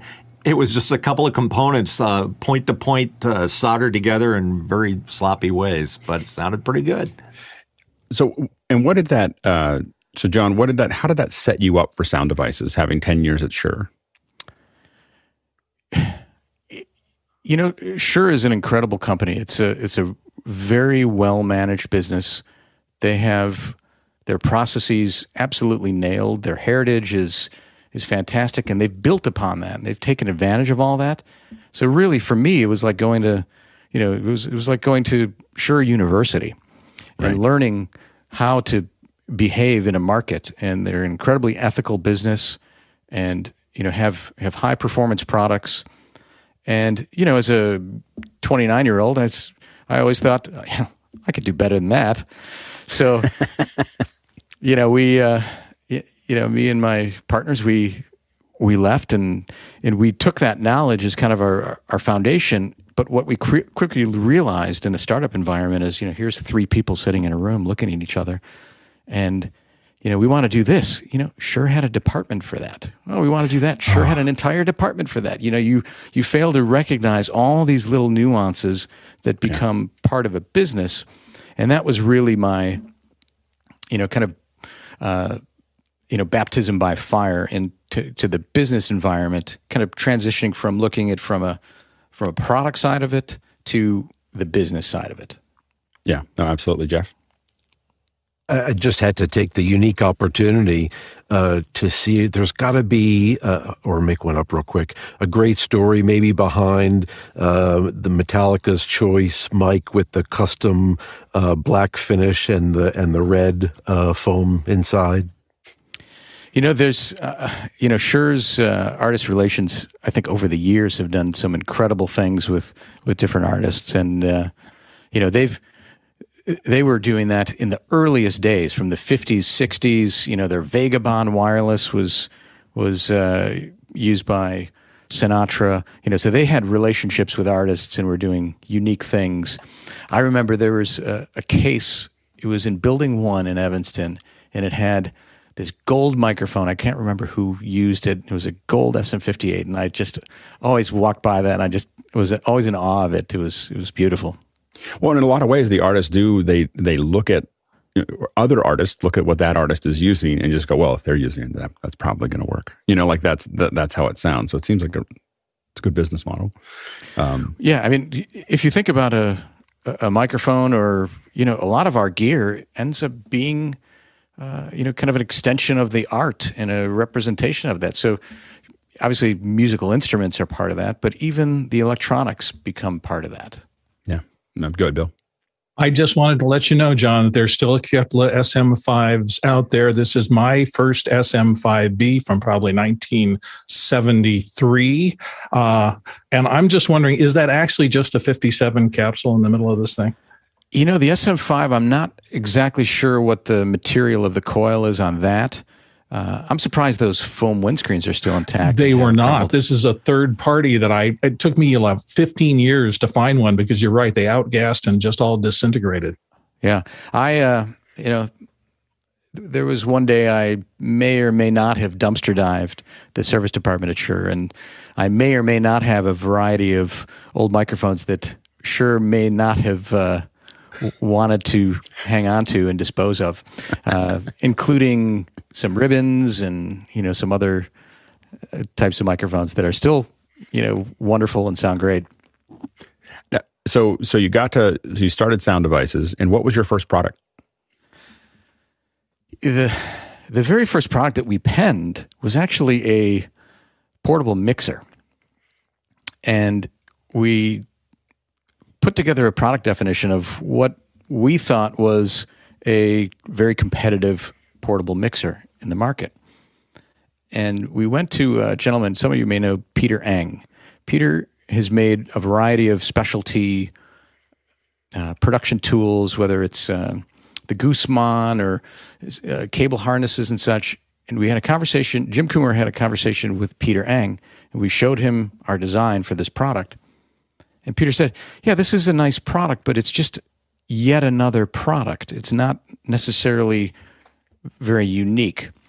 And he was right. And also, from a company that was just starting out, we recognized that doing a field mixer that was truly competitive was going to be kind of a moonshot. We really didn't have any suppliers. We had no customers. We had, just started a relationship with Hankscraft, which is a contract manufacturer, which I'm sitting in Hankscraft right now. And what we did do is we changed what that first product was, and we simplified it and came out with the MP1. So the MP1 is this single-channel mic preamplifier. I believe Sound Devices still has it in their product line. Great preamplifier, all transformer input and output, really efficient power supply, powered off of 2 AA batteries. And that was the first product. And how is the MP1 different than the MM1?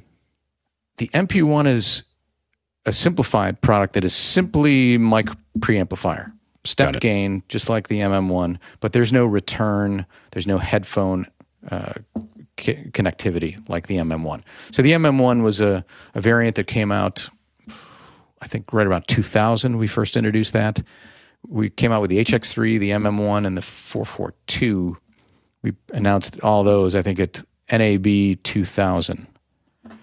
And, so the MP1 and the MM1, I believe, are still in the product line. And when did you really feel like you had your feet under you? Did you ever feel that way? Did you ever feel that way? Like that you were really moving? Like there's a point where you're just trying to get things off the ground. And then there's another point where, you've got momentum. Was there a certain product line or a certain place in the company where you felt like you just had kind of just positive forward momentum? I think the 442 was that. And, its product definition came out from a lot of those conversations with Peter Eng. And I think what that product represented was something that was unique at the time because it had as many outputs as it did inputs. 442 had a set of balanced outs. It had another set of balanced outs on a multi-pin. It had TA3 outs. It had a unbalanced 3.5 on it, another unbalanced mono summed 3.5. So it had all these outputs, and customers who were using it said, I was in this, this press grouping, and somebody needed an extra feed, and I was able to, send them a feed. So we saw that connectivity in a portable product was really what differentiated it. It had direct outputs for each of the inputs, so it had all kinds of connectivity. How long does it take from the time you start designing a new product to the time people start buying it? What's the timeline for that kind of thing? Well, going back to the MP1, when we started with that product, we introduced it at NAB 1999, and we were all excited. We went to the show, and we had the MP1. We had one product, and we were thinking that we're going to set the world on fire with the single product. But it really wasn't until 4 years that the MP1 itself started to really about 3 years started to gain a little bit of acceptance in the market that it was designed for, and things kind of build on each other. So, if you're a company and you come out with a single product, if you're the retailers or if you're an organization, it's hard for you to change what you're doing because of one product. So once you start to add additional products, then you become more relevant to that customer. You're more relevant to the dealer. The dealer's going to invest in you. So we had that situation in the early days where we just had a couple products. They were interesting and unique, and they worked great, but they were less interesting to the customers to change from what they were doing because, at the time we were a one product company. So any one product company, that's the risk. Go ahead, Courtney. Yeah, I think I've known you since the 744T. Was that the first product that was a file-based recorder that Sound Devices came out with?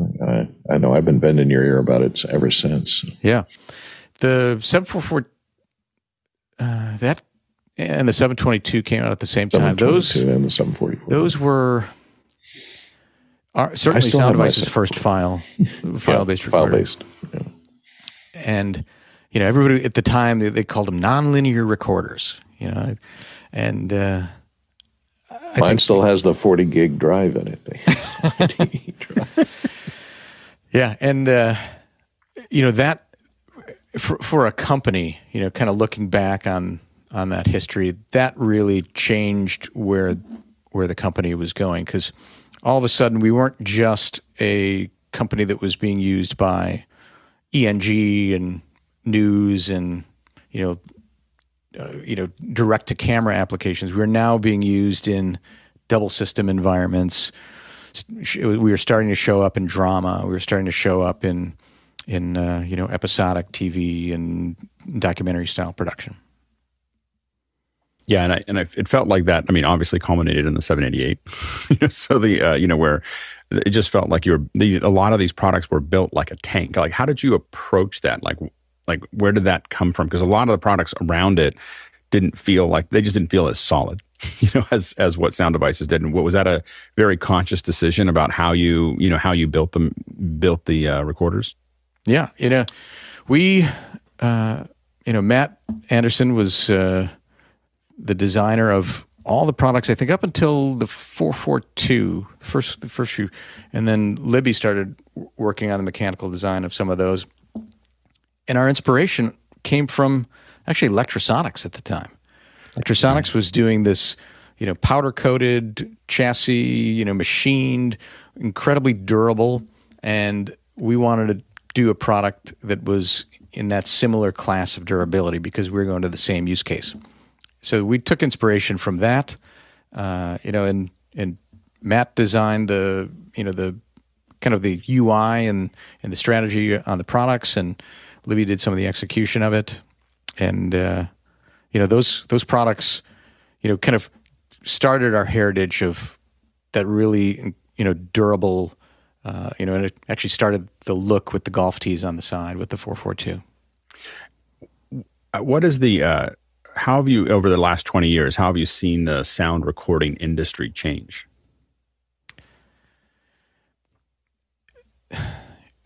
In many ways, things have changed dramatically, but fundamentally, the application is unchanged. The people element of it are still the most critical. When you're going to a project and you're a production sound mixer, the reason you get the job is because you have a relationship with the production, with the producers, the directors. You're bringing them your skills. As an equipment manufacturer, as the manufacturer, those are the tools, and you're constantly adapting and changing your tools based on the technology. But really, from an industry, the technology is dramatically different. From when Sound Devices first started, it was still analog tape. There was digital tape at the time, and then that transitioned to file-based recording, and so that was a fundamental change. I think as time has gone on, the number of tracks continues to increase, the routing continues to expand, and now we're seeing more and more adoption of wireless and wireless technology for and replacing that perfectly good $15 XLR cable with a wireless link. So those are changing, but fundamentally, what you do as a production mixer, that doesn't change. Can you give us a little input on so in 2020, during the beginning of COVID, it seemed like the sound industry kind of had a heart attack. like it's just like one giant, we still can't buy QL1s, and so the what happened? What happened? Well, I can speak to it a little bit from the Hankscraft perspective. So what I do right now is I'm managing Hankscraft Incorporated. Hankscraft is a contract manufacturer, and we've got numerous groups. We've got a manufacturing group in Suzhou, China. So we have our own manufacturing facility there.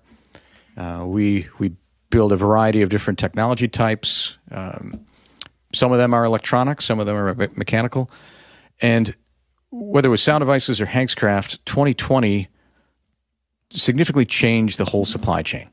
So supply chain and its pressures have really defined the economy from a macro standpoint from 2020 to now. And you see that being driven, in every segment, whether it's, consumer products, whether it's, foodstuffs.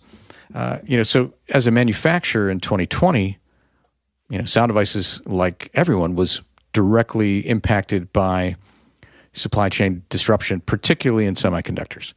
And that you saw that across the board. And the audio industry uses some very special semiconductors and very unique semiconductors. And when those go away, you're single sourced on a particular part that goes away. That's going to impact your ability to produce a product.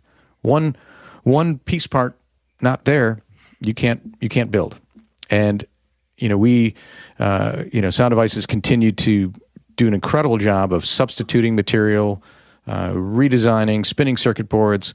I spoke with numerous peers. They were in the same mode.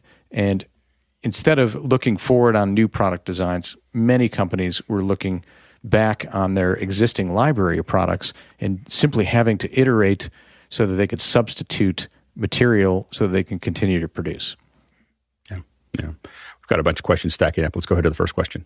Our first one comes from Andy Kokendorfer in Viera, Florida. Simple. How does Noise Assist work?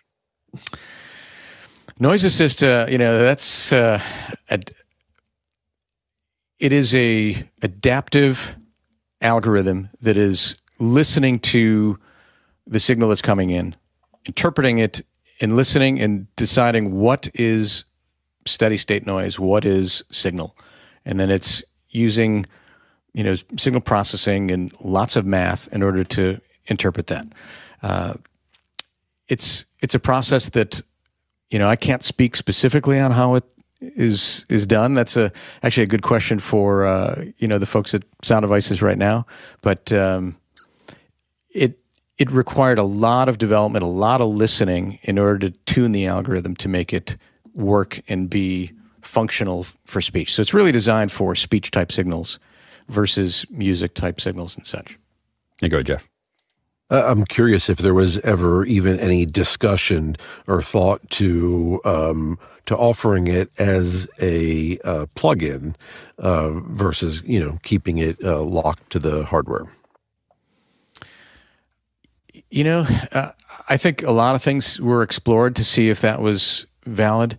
There's a pretty rich environment of single-ended noise reduction tools for that are DAW based, and those are running on a different kind of hardware architecture. They oftentimes have the luxury of excess clock. They may not necessarily be in real time. So one of the things that Noise Assist was designed from the inception was a real time environment. So it really is, introduces very little latency in the signal from input to process to out. Next question. Mike Cochran, Seattle, Washington, says, how did your time at Shure impact the creation of Sound Devices? I think it was a direct correlation between being at Shure, being inspired by what Shure was doing, and at a time in our collective lives, me and my co-founders, that we could take that risk. When you're 30 years old, 29 years old, that's the time where you've got enough knowledge, or you think you have enough knowledge, and you can go and start off on your own and do something. And if it failed, if it blew up in our faces, we likely could be hired somewhere else. We likely could find a job somewhere else. But it was really nothing that was. We left because we wanted to try do our own thing. We had a great respect for where we came from. We wanted to do our own thing. Next question. Ike Potter in Hanover, Germany is up next. He says only one instance of Noise Assist can be installed on the ST MixPre 2 series of recorders. Can this limitation be removed by firmware updates in the future, or is it a hardware-based limitation? That's I know the MixPre architecture is quite powerful. I know the 8 series architecture is quite powerful, and exactly how and where those are going for new features and such, that's a good question for Sound Devices. I do want to qualify that, as one of the co-founders of the company, in 2021, I made the decision to exit the company. So I am no longer part of Sound Devices. So that's why, when you see Jon Tatooles, Hankscraft Inc. So many of these questions that are Sound Devices specific, those I'm going to refer back to my friends over at Sound Devices to ask if there's something that, I want to be very careful and respect where the company is, where Sound Devices is, and how they choose to run their business. Next question. You're going to get a couple of them anyway. Yeah. Stefan Fischer-Wurzburg is back. Is there any chance that the USB Pre 2 will be updated anytime soon? Does the company even think about that brick? And then a smile emoji. Yeah, that again, that's a great question for the Sound Devices folks to see. We'll get them on. All I do know is that they are not sitting on their hands. They are always designing new stuff. They have a great relationship with a fantastic parent that has lots of resources. The company has incredibly smart folks. my former business partner, Matt, continues to run the business. He's the one that designed the MP1. He's the one, he's no doubt listening to this and saying, yeah, of course we're designing new stuff.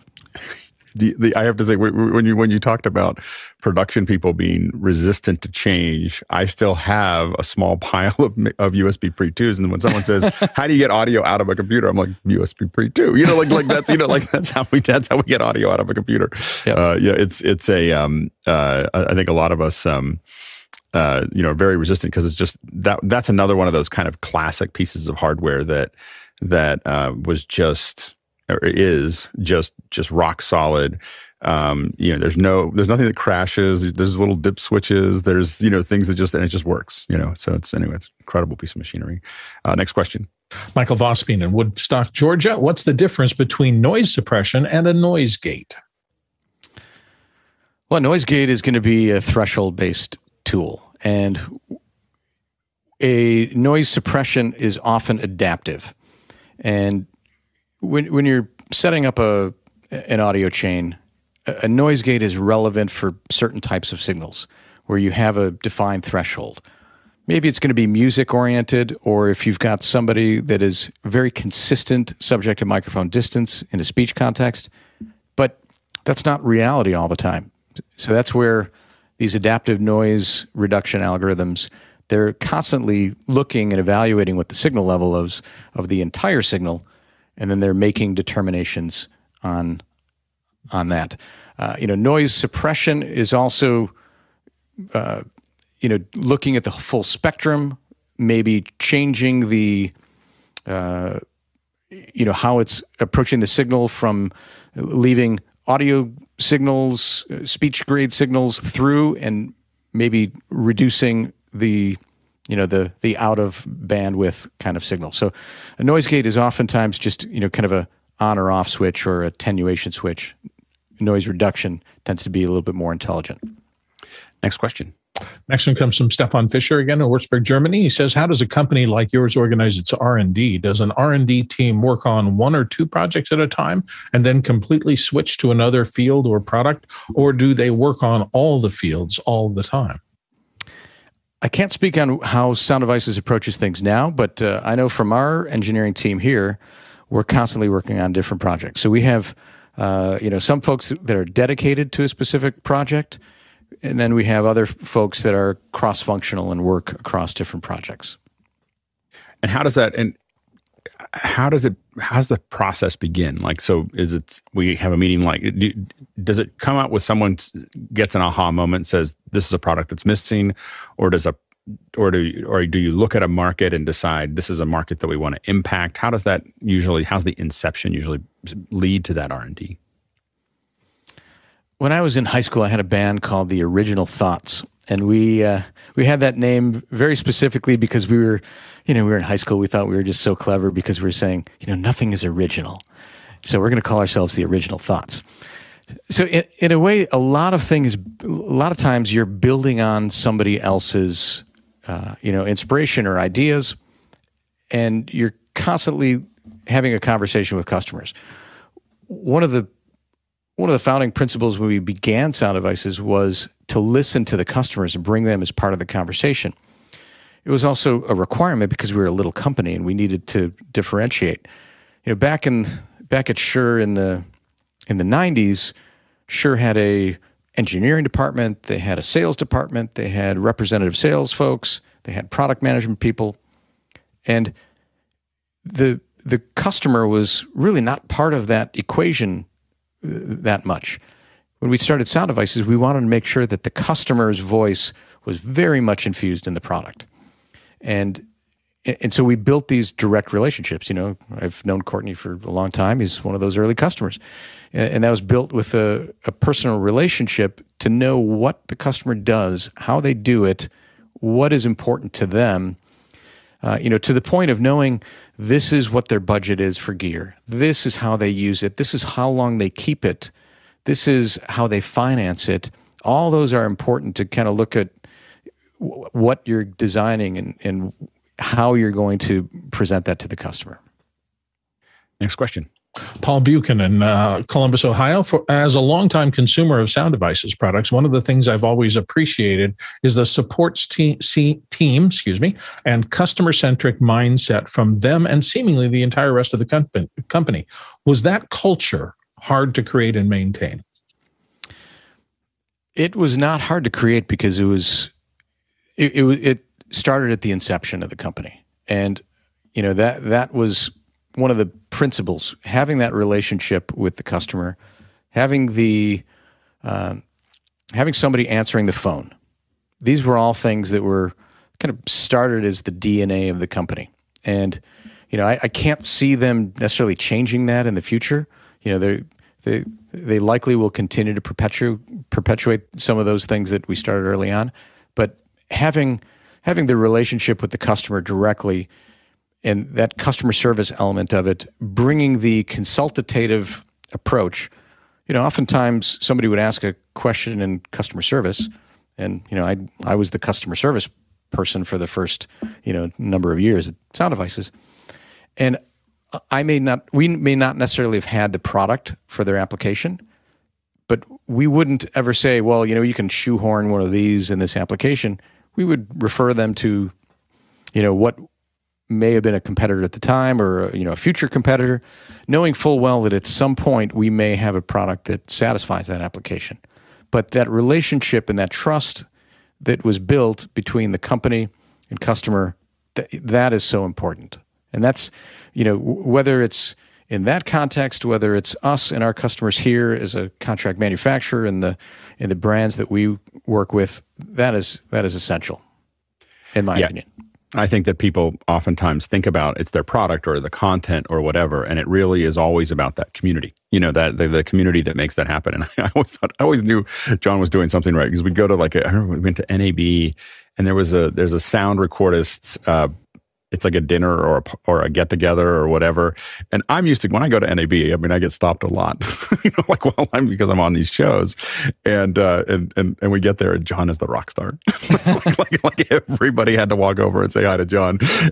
But what I saw with that is, where I'm just kind of sitting in the background and everyone's, wants to talk to Jon, is not something that you get by marketing or anything else. They get that because he's talking to all of them, and he's having conversations, and there was definitely something I learned about that, and just watching that. I remember that night was watching that and just going, that's a company that's really embedded in the community that they're serving. Is that when someone can just walk in and everyone wants to talk to them, and they're not doing heavy marketing, they don't have a big YouTube channel or whatever. Everybody knows who Jon is because they've all had conversations with him. And I know Sound Devices continues that. They've got some fantastic folks on board, and they've got Gary on wireless. They got Paul and the recorders. Matt's running the company. These are folks that have been around for a long time, have great relationships with customers, and it's wonderful to see that. I actually pass Sound Devices almost every day when I come up to my office here at Hankscraft, and everybody, every time I was like, I'm rooting for you guys. We get to have conversations with Paul every once in a while, and Gary, and it's just such a fountain of knowledge. Gary's on next week, so the just incredible fountains of knowledge, and so it's really a lot of fun. All right, next question. Mitchell Hill, Wilmington, Delaware, here on the panel. What's the story of the PIX 240 development? Go ahead, Mitchell. Do you want to add something to that? Yeah, I think that what was interesting is, first of all, a big fan of your work, Jon, and of course, when you did at Sound Devices. When I saw that device, the PIX 240, come out, I was thinking, here's a company that has an excellent reputation in audio. Can they do it in video? And it was just a no-brainer. I said, I like that device. It makes a lot of sense. It has a lot of thought going into it and well-designed. I'm real curious why they've decided they want to step into video now and apply their same philosophies. I guess at the time, we're thinking, all right, we have this 788T, we have this engine that's doing recording. Signals are coming into it. They're digital signals. Well, now all these video signals are essentially digital signals. They happen to have a whole lot more bandwidth. They happen to be a whole lot higher data rate. Yeah, we can record that as well. And we started to look at it, and we looked at some of the codecs at the time and realized, all right, we can implement this. We can come up with a product, and we can add the sound component to it, the quality of audio performance, all the tools, the time code, and all those things that we're already experts in, with our heritage in the audio recorders. And then we developed this product, went to NAB, and it was interesting. That NAB was quite fun because the first half of the show was a little quiet, and then all of a sudden a camera op would hear something from their sound mixer who was at the Sound Devices booth. Hey, you camera op, I work with you. You should go over and check out what Sound Devices is doing with the Pix 240. And we quickly had kind of this swarm of folks coming to take a look at the Pix 240, and it was a very for us at the time, it was very exciting to see that, all right, yeah, we can extend what we do and offer into these other markets. And like most products that you guys developed and made, it still continues to serve me. I had my Neve preamp die on me a couple of weeks ago. I used the 240 preamp, and it worked just marvelously there. Good, Courtney. Yeah, I still have my Pix 240 too. Mitch. I was wondering, you split off Sound Devices to a separate company just to handle video devices for a while there, and then you decided to abandon that market. And of course, it spawned several great audio recorders too, like the 970, which was, I think, originally a video recorder and audio recorder, and it became a pretty commonly used audio recorder in a lot of Hollywood movies. But then that's been discontinued as well. What was the decision to abandon the video recorder market and concentrate on sound? Because that happened while you were there. Yeah, if you look at the current offering and some of the new products, there's some incredibly exciting things that they've introduced. And when I was there, we had acquired Audio Limited and recognized that the wireless space has so much significance relative in its juxtaposition to the recorders. And, so that was, you kind of look at those and you say, well, maybe that's the direction that they're going. Yeah, I think that the thing that made the 240 different and a lot of the other was the audio. The funny thing is that the video recorders now still have no real audio. They might have some inputs and so on and so forth. But I know that for us, I probably at one point had probably 15 240s, and they were going out into kits. And sometimes we have 8 or 9 of them in one place. But the thing is that we had audio routing, and we had great preamps, and we had, and we could route things in and out of it. We were using all the audio tools. I mean, anything could record the video, but being able to take 2 mics in and record 4 tracks so I could take the output of my computer that's going HDMI into it, and then add the mics to that, were all those things that we used really heavily. And I think that was the thing that made it different, than what everybody else is doing. Around that time with the Pix 240, I was of the mind, and I was completely wrong, that we would see double system sound really go away. Because now we have the ability to record digital picture, digital audio, N number of tracks of audio, X number of streams of video as these bandwidths go up. It can be in one spot. There's no technological reason why it can't be in one spot. Right. And when we came out with the Pix 260, there was a little bit of a pushback from some of the production worlds saying, we kind of don't want your chocolate and our peanut butter over here. And we want to keep the audio department and the video department separate. And, I just in my mind, I'm thinking, why? That just makes so much more sense to have it in one spot. You can have all your material. The Wrangler's got a much easier job. But we recognized that there's very good reasons why you continue to want to have the sound department and the picture department as separate worlds concentrating on their own thing. If you think about it, if you ever see a camera op listening to audio while he's framing a picture, that their brain is being divided. Are they listening to sound? Are they listening to actually what's really going on? Are they looking what's out just outside a frame, trying to figure things out? And you recognize, very few humans can figure those two worlds out at the same time. If you're in your headphones, that's one thing. If you're in your viewfinder, that's a different thing. And they are separate. Yeah, they're separate. I think that the thing is, from a broadcast perspective, they're having them together makes a lot of sense. So for us, having a bunch of 260s, because we had stacks of 260s as well, having those 260s in there and saying, oh, I can just throw a whole bunch of channels at that, as well as have my video, and I can have all of my show channels, and then when it leaves, when it's recorded, it's all in one place. Back to what you were saying. So I think that in the film industry, it didn't make as much sense. In the broadcast industry, it was, or in our broadcasts anyway, it was great. So it's funny. I was at Twit, and Twit has, they're still using some of the 260s, and I was like, oh, I remember when I had those, and they were like, yeah, you sold them to us. so I was like, oh, right, I remember. Next question. Douglas Carmichael is up next with, how do you like to involve the user base in the product development process? Do you prefer having a trusted cabinet of users that you bounce ideas off, or do you prefer a formal beta testing program? I think all companies approach things differently. And one of the things we discovered when we did the 744T beta was we put out some product and attempted to get some input from folks in terms of the unit's behavior.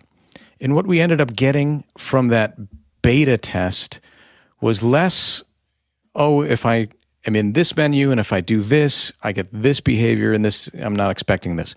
What we ended up getting in a lot of those formal beta tests was really feature requests. And, a manufacturer you actually have to test. So, a lot of companies have put a lot of energy to test their products in-house. And, the beta process may be a confirmation of some things, but, I think every company does that differently. And, in our earliest days, at Sound Devices, we recognized that beta process, customers thought they were really being helpful by introducing, we can have, what about this feature, this feature, this feature, whereas we were really, truly looking to test so that we could qualify and make sure that, the existing feature set was valid. Next question. Jeff Cohen, Miami Beach, Florida, here on the panel. How close are the Hankscraft's POP displays to sound beaming isolated audio messaging to pedestrians' ears like in the movies? Hankscraft's looked at the POP world for a long time. In fact, I've got this is a brochure from 1962 on a motor that was designed for the POP displays. And they've looked at a variety of technologies for, to present POP. The POP has evolved these days into more of a, digital signage. There used to be, physical displays in stores and things like that. And Hankscraft did a lot of motion for those. But now we've seen that evolve more into digital signage. And so we've done some of the digital signage. And the company's looked at a variety of different technologies and, whether there's somebody present in front of the display, to activate certain things. So there's been a variety of investigations, and it all depends on what the customer is looking for. Next question. Next one comes to us from Guy Cochran in Seattle, Washington. The guy says, what's so great about Zaxcom? I think Zaxcom is an innovative company. They've got some very unique products in the market. They, arguably were the first file-based recorder, portable file-based recorder for production with their Diva. So they've innovated in a lot of ways, and the customers that are, in the Zaxcom universe, and it tends to be you're kind of in the universe because many of their products work in cooperation with their other products, and they've got their own topology to control their wireless, control their recorders, and that all kind of works in cooperation. And so folks that are in that Zaxcom universe, they gain the benefits of all that integration. And I think that's what people are looking for when they see the Zaxcom stuff. They like all of those things working in cooperation. Next question.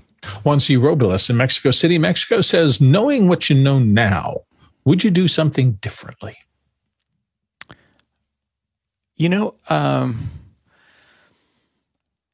Sure. I think you can short circuit a lot of things. I liken it to, you got to go from A to Z in the alphabet, but you kind of have to go through all the letters in the alphabet to get there. You can go pretty quick if you know the steps that are required to get to the end of the alphabet. So you can short circuit a lot of things. Having, started a company from, inception to, a brand that's well respected in the industry. Yeah, there's a lot of things that we failed at, but I would say the things that were the failures were probably the most important lessons for the company. And those are the kinds of things that if you take advantage of those lessons and you don't repeat them, you build upon things, then you can survive. I don't want to go back to an environment where, pounding our heads against the wall for the first 5 years. That startup environment it's a tough environment. I work and mentor a lot of new businesses in the Madison, Wisconsin area, and I kind of see them going through that process, and watching it from afar is fun, and you can, kind of walk through that path with them, but, I'm not in a position to want to do that again. Next question. Courtney Gooden in Hollywood here on the panel. Did Hankscraft as a contract manufacturer ever handle production of Sound Devices products? Well, Hankscraft and Sound Devices had a relationship that started from when the company first began Sound Devices first began in 98, and we moved our facility and we leased our facility out of Hankscraft's space. So right above my office here was where I used to sit when Sound Devices was here. And so we took advantage of Hankscraft's floor space. In the early days, we shared a computer system with them. We had a separate database on their computer system. So we shared a few things, and as a startup company, that allowed us to get to market faster. And over time, Sound Devices continued to extract itself from that relationship. And Courtney, you were going to add something? Yeah, I see. And another question I had is kind of a follow-up is Hankscraft. When somebody comes to Hankscraft who wants Hankscraft to produce a device, let's say, do they come with a prototype, and does Hankscraft do any of the engineering to make that prototype viable as a production product to work on a production line? Is that one of the things you do? It is, and it's going to be dependent on the customers. Some customers have fully formed designs and they're ready to go and they feel it's ready to go for production. Then our engineers get involved. We make sure that it's designed for manufacturability and the processes that we have. And so that's part of it. And then there's other companies that are looking for us to help them innovate. So they come and say, we want to do this. We kind of have an idea for this. Can you help us flesh that out? And so then we'll help them bring that product to market. We'll help them design the product, essentially working as a work for hire. So it's their intellectual property. We're in a work for hire basis. So they can come to you with a patented idea, but not a working prototype, and you guys can do the engineering to make it a reality. Yep, we do some of that. Next question. Jeff Cohen, Miami Beach. Any thoughts on the future benefits of AI in audio hardware and software? I'm pretty blown away to hear the results of some of these artificial voices. And I can imagine where a world where we now have, ADR or snippets of ADR done with a synthesized voice, where somebody in production, I just need a couple lines here and there, and I already have this voice print of all the production tracks. I can go in there and I can do AI-based ADR. So I can see that. That's a world that I could see as as feasible in the next 3 to 4 years. It's amazing. Yeah, just even taking the existing audio from the scene and just improving it using the same voice actor and not really doing. And I was talking to somebody in LA about this, and they were talking about just pulling the voice out from the original scene using the the model that they have of that person's voice to just make it more intelligible, or to make it, to bring it, or to separate it and let you do extra work on it. So it sounds like it's more there, but it's still from the original recording. Just a fascinating thing. Next question. TJ Asher, Minneapolis. The tough question is, any chance of bringing back the Hanks Crafts vaporizer? Such an iconic design. We still get inquiries for replacement motors from a device that we made in the 50s. And, my vaporizer motor just went out. Years ago, when I went to my in-laws, when my children were very small, my in-laws brought out the humidifier because one of my kids had a cold. And it was the iconic Hanks Craft, this circular vaporizer that just made actually it's not a vaporizer, it should be a white noise generator. We should renew this and sell it as a background sound white noise generator. I just realized that we had one when I grew up. I didn't even realize that was the same. I just did a search for it. I was like, what is the vaporizer? And I was like, oh, that's the one we all had when we were kids. Yeah. That's funny. Next question. Next one comes from Gordon Lake in Los Angeles, California. What are the pros and cons of customers being married to a brand? I think there's a benefit to investing in a brand if the brand is investing back in its customers. And I think you always have to be conscious that you've got to look from your customer perspective, what works for me? And you might compromise if you are solely in one brand world, and this is, you're looking at it from one specific brand. And you've got to make that decision if that's okay with you. I think there's some benefits to a customer providing loyalty to the manufacturers. I think some of the manufacturers really, really reciprocate with that. But I do think, especially a professional always needs to look at their products as tools. These really are tools. And this tool may be the right tool for this application. This one's the right one for this application. You've got to choose your tools wisely. Courtney, you were going to add something. Yeah, I was going to say, I've been a fairly loyal customer of Sound Devices, and the reason I think for that, and a lot of people are loyal to a certain brand, is the ability of that manufacturer or that manufacturer of the device to accommodate requests from the users. And that's one thing I've always found Sound Devices. I always, bent their ear on, I was one of those, beta testers on the 744 and saying, well, it would be great if it just did this. Can you rearrange this? And a lot of times they listen, and that makes for improvements of products. And it, you eventually can work with the manufacturer to get things the way you want them to be. That's a great reason for brand loyal. Next question.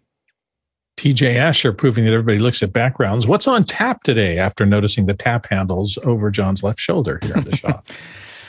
One of the Hanks Craft companies is a company called AJS in Random Lake, Wisconsin, just north of Milwaukee. Very fitting. And this is a manufacturer that makes custom crafted beer tap handles. We make about 500,000 beer tap handles a year for a variety of brands. So whether it's craft breweries or big international breweries, we make many, many beer tap handles. And they're made out of ash. They're made out of maple. We go through a lot of wood, a lot of paint, a lot of varnish. All I'm saying is if I visit, I want to do a video walkthrough of how a handle gets made. Because I just found, is it something you can kind of walk through the line and see different parts? Yeah, you start off with the blanks, and then you're walking through the CNC, and some of them are lathe, some of them are, then you go into, the fittings, and it's a fun process. That sounds great. Next question. Douglas Carmichael up next. Could you see U.S. technology companies bringing more manufacturing back into the U.S. as it was many years ago? If not, what are the barriers to reshoring said manufacturing? In my short time here at Hanks Craft, I've had 3 programs that have come to the company that are looking to begin their manufacturing in China and then transition that to the U.S., to our U.S. facility here. And that's an interesting thing. They want to I think some of this is they want to de-risk from these big macro socioeconomic perceived risks of not producing in the U.S. I think the world is better if we are a global sourcing, less tariff, boundaries and walls world. I think if people are truly competing on a level playing field, all boats rise. That's not necessarily the case, and that probably will never truly be the case. But there is a motivation for folks to bring things local. Yeah, absolutely. Jon, so great to have you here. Thanks so much for spending an hour with us. It's really, really fun. Wow, that was a quick hour. It was. That's what happens when you're just doing Q&A. It just spins right by. So thank you so much for your time. We'll probably try to drag you back on in about a year, see how things are going. Sounds good. That'd be good. Thanks to all our producers for all the great questions that had this that filled up the hour. Thanks to our panelists. Of course, can't do this without you, and so it's great to have you. Great answers in the first and questions in the second hour, and a thanks to the amazing group of volunteers putting this show together every day. It takes a lot of people. You'll see the credits here in just a second. It's a huge number of people that are working on it all week, all day. It seems like, basically building all the back end pieces and then also running the show itself. So thank you for all the unseen but very important work. Appreciate all of you. All right. We've got a great one tomorrow. We're talking about CES, and then the team from Zoom is going to be here on Friday. So stay tuned for those to answer your questions. So start building those questions up. And we'll now jump into After Hours.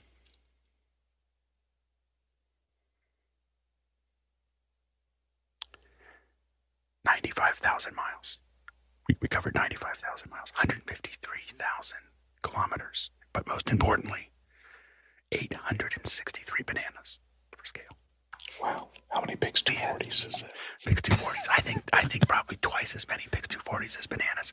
I think we'd have to test it, but on a standardized banana, I think the Pix 240 is about half the size, half the length. So I think that would probably be over 1.5 billion Pix 240s. And they have a better shelf life than a banana do. Yeah, the banana doesn't last nearly as long as the 240. My 240s, my original ones, are still running. So the bananas, days, and they're brown.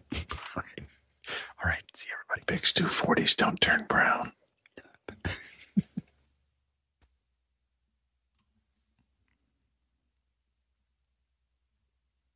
Thanks, Jon.